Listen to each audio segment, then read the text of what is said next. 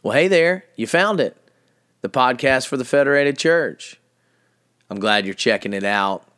Wanted to let you know that this week we begin, and we're going to start with Charles Spurgeon's morning and evening devotionals. We're going to do that on Monday, Wednesday, and Friday this week. And these are short, brief devotionals to direct our hearts and our minds towards Jesus Christ.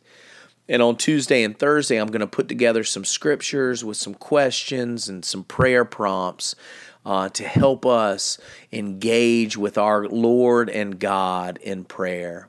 Because I don't know about you, I need as much help with prayer as possible. And I hope you will find these and the other readings we do beneficial.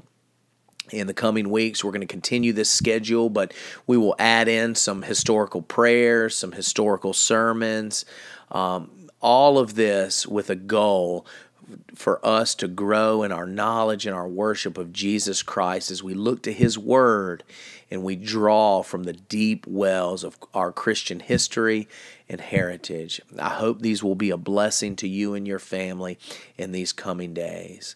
I long to gather together with you again, and I pray that will be soon. But in the meantime, I pray that we will use the resources God has given us to draw closer to Him. God bless.